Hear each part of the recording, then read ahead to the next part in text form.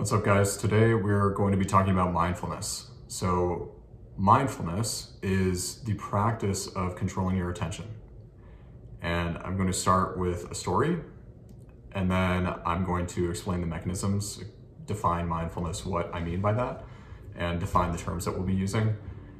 And then I'll demonstrate how it can help you as an athlete. So I wouldn't be talking about this if I didn't think it was really accessible, really low-hanging fruit that could increase performance in a more bang for your buck way than a lot of other things that are out there. So, I'm not using this because for any religious reason or any spiritual reason or any reason other than I think that it is extremely accessible, extremely low-hanging fruit that anyone can practice, any athlete can use to improve their performance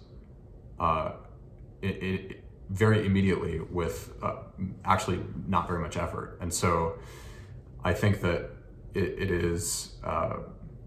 does require effort. It's not as easy as using a massage gun for an example, but if I thought that things like the massage gun or various other hacks, products, or fads would increase your performance more than things that you can do yourself, then I'd be talking about those. But the reason that I'm talking about mindfulness instead of those things is because I think it is a bigger dial mover.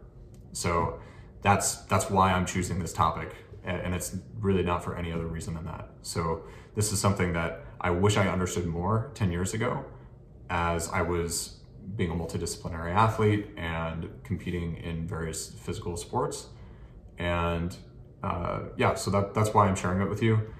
And so I'll start with a story. So 10 years ago, give or take 10 years ago, I was, it's more like 12 now, I was in the Army, and part of one of the standards that I had to pass as a soldier was doing a 2 to 3 minute obstacle course as fast as you can.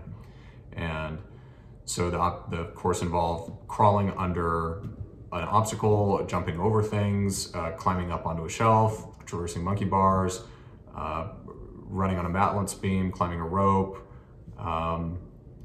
getting over a wall, and then running as fast as you can along a track. And so because the length of time that it lasted, 2 to 3 minutes, it was very high power output and extremely lactic and very uncomfortable. So some of the sensory experience was all the things attended to a really lactic expression. So your legs are burning, you're ventilating at a really high rate and your lungs are burning, your heart feels like it's about to explode. And all of that it's probably I would argue it's the most uncomfortable thing that you can do as an athlete, at least in an acute sense. So that 2 to 3 minutes and as much power as you can express in 2 to 3 minutes, I think that's probably the worst thing that you can do from a sensory experience perspective. And so I was in a situation where I had to do this test every other day as fast as I could. And I had to do it every other day until I got in under a certain time. So until I got in under that time and basically, validated the standard, then I had to do it every other day. So I had to go through this crazy stressful anaerobic lactic endurance expression every other day. And it was really stressful. So, as a human being, I didn't want to do that anymore. So I wanted to achieve the time for its own sake. I wanted to be, an achiever, especially physically. But it was also that I just didn't want to do the test anymore because the test was super painful and uncomfortable. So what I ended up doing is, and I don't know where I got this, but I think I just made it up, but I adopted a mantra. And that mantra was, "You're fine." And so when I got about 90 seconds into the test, and the test started to get really, really lactic, and I still had, about a minute left to go to get in under the time cap, I started telling myself, "You're fine, you're fine, you're fine." And I ended up getting the time, the moment that the exact day that the test that I implemented that mantra, even though my legs were burning just as much, my lungs were burning just as much, my heart was beating just as fast, etc. The sensory experience was still present, but I found a different way to relate to it. And so that's an example of mindfulness and how it can help athletes. And so I'm going to go into what mindfulness is, how to practice it, define the terms, and then some of the mechanisms as to why it helps athletes. So what is mindfulness? Mindfulness first is controlling your attention. So your attention is always being placed on something, whether that's a sensory experience or a thought or an emotion. So those are essentially the three sources of information that we perceive as humans. It's either sensory experience, thought, or emotion. A common notion is that you are the thinker of your thoughts and that you are the feeler of your emotions. And while that may be true in some sense, it is often an illusion. And what I mean by that is you don't have as much control over your thoughts and emotions as you think you do. And so when you practice through mindfulness, is just what it's called, but when you practice paying attention to your sensory experience, you start to notice how transient it is as a source of information. So an example in mindfulness is paying attention to your breath.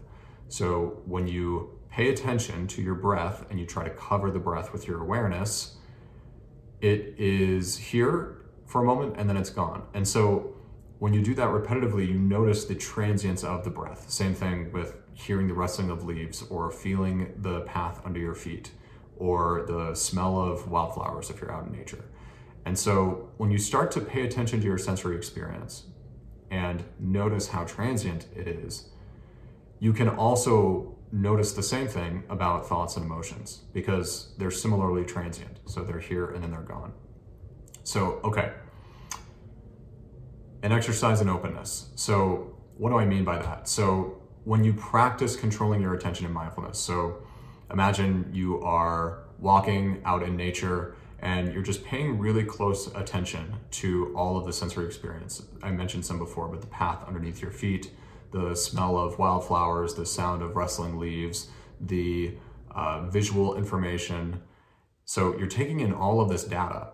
So those are all examples of sensory experience, and you're noticing all of them, you're paying attention to them, you're covering them with your awareness. And as you practice, you begin to notice how transient that sensory experience is. And as you practice paying attention to your sensory experience, you notice that thoughts and feelings are similarly transient, just like the information from your five senses. So how does this help the athlete? Well, in this little community, we're focused on physical performances. So performances that often involve enduring discomfort, like the story I shared before, ones that are full of very potent and acute sensory experience.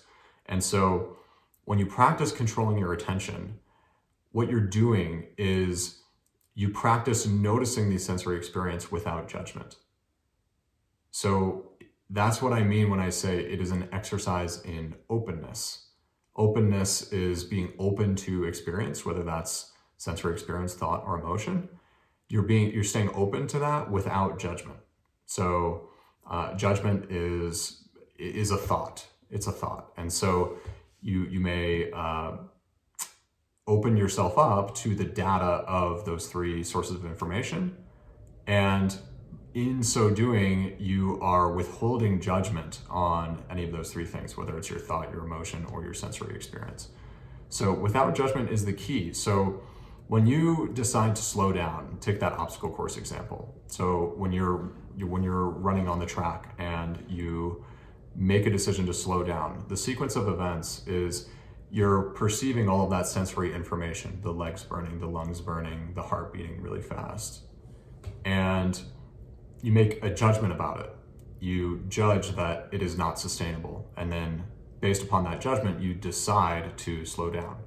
Similarly, say you are lifting a really heavy load and you start the rep and the rep is going too slow and you make a judgment, this is too heavy, I'm going to bail on this rep. So the decision to stop or slow down or the decision to drop the weight is the result of a judgment that is you're making about your sensory experience.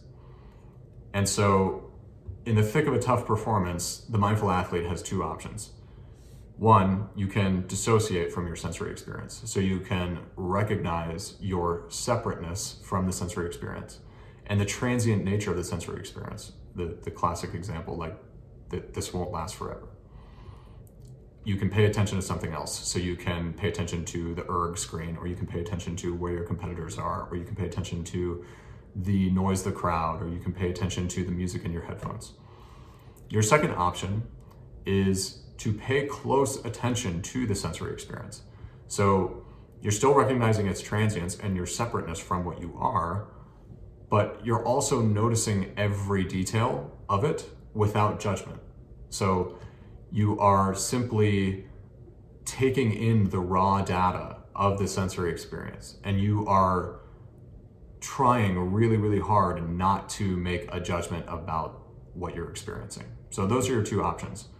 And both of them are totally viable to help you go longer, farther, harder, and faster, but one is more appropriate in one situation versus the other. So number one, where you're dissociating and you are focusing on your separateness from the sensory experience, and you're deciding deliberately to pay attention to something else, whether that's the erg screen or your competition or something other than the sensory experience that you're feeling in your body. And that is more appropriate the more skillful the task is. So an example of this would be hitting the game-winning three-pointer. When you're hitting the game-winning three-pointer, you don't want to be thinking about how fast your heart is beating. You don't want to be paying attention to the sweat on your palms. You don't want to be paying attention to any of that. You only want to be paying attention to the task. So the task, because it is so high skill, it requires your attention. So if you're distracted by physiological sensory input, then you're less likely to perform well in that task. Secondly, the lower skill the task is, the more number two is appropriate, where you pay close attention to your sensory experience. And this is, for an example of this is pedaling a bike to exhaustion. So there's essentially no skill component. Every stroke of the bike, you're doing it 80 to 100 time rotations per minute, right? And every stroke is essentially identical. So it doesn't require attention from you. So this is where it is more appropriate to pay close attention to your sensory experience rather than paying attention to something else. You still recognize your separateness from the sensory experience, but you're noticing every detail of it, and you're actually going deeper and getting really intimate with the sensory experience. You're just withholding judgment from it. Okay, so both of these provide enormous performance benefits. I think that if athletes understood these mindful techniques, then we would see better performances across the board. So how do you implement those? How do you start today? So you start with daily practice. So you don't just go into your next performance and say, I'm going to be mindful. I'm going to choose one of those two techniques and I'm going to be mindful. It doesn't work that way. How it does work is practicing controlling your attention in a very calm environment. So this goes back to the saying, you don't rise to the level of the occasion, you sink to the level of your training. So it's the same thing when you're practicing controlling your attention. It's a skill. It's just like deadlifting. It's just like running muscle ups. It's just like running. It's a skill like anything else. And so what I recommend is practice controlling your attention in a calm environment. So this can be sitting in an office chair, it can be in the morning over your morning coffee, it can be in the evening as part of your wind down, it can be on your morning walks after your meals. And so practice daily. 10 minutes is the minimum unit of time that I think is useful. So if you're going for a 10-minute walk after a meal, which is perfect, then you can practice mindfulness and you can unplug and you can just pay attention to the sensory experience on your walk. And by practicing that, you are practicing withholding judgment, and you're practicing noticing the distraction of thought, noticing the distraction of emotion. And it is going to translate to how you perform, guys. So don't judge anything. Relax your judgment. Take in the raw data of sensory experience. Notice everything. You can start by focusing on your breath, and then you can focus on the sounds of nature if you're outside. You can focus on the feel of the path underneath your feet. You can focus on the sense of being outside. You can focus on the warmth of the sun on your face. And if you have trouble paying attention to that sensory experience, then you're going to have a much harder time when the sensory experience is really overwhelming, controlling your attention. It's going to be really easy to react to, often negatively, to the overwhelming discomfort of the sensory experience of a really tough performance. So practice controlling your attention in a calm environment, just like training. Training has to be challenging, but it has to be attainable for you. If training is constantly challenging you too far beyond your current abilities, then you don't adapt to it. It actually breaks you. And so Same thing with controlling your attention. So treat your training as just another opportunity to practice. So your training, like your actual meditation mindfulness practice, is just another opportunity to begin again. So notice your sensory experience without judgment. Pay attention to practice distracting yourself, practice paying attention to things besides your sensory experience, or practice going deeper into the sensory experience without judgment. Use techniques 1 or 2. And guys, I hope this helps you perform better. If you have any questions, you can send me an email, paul@paulbweber.com.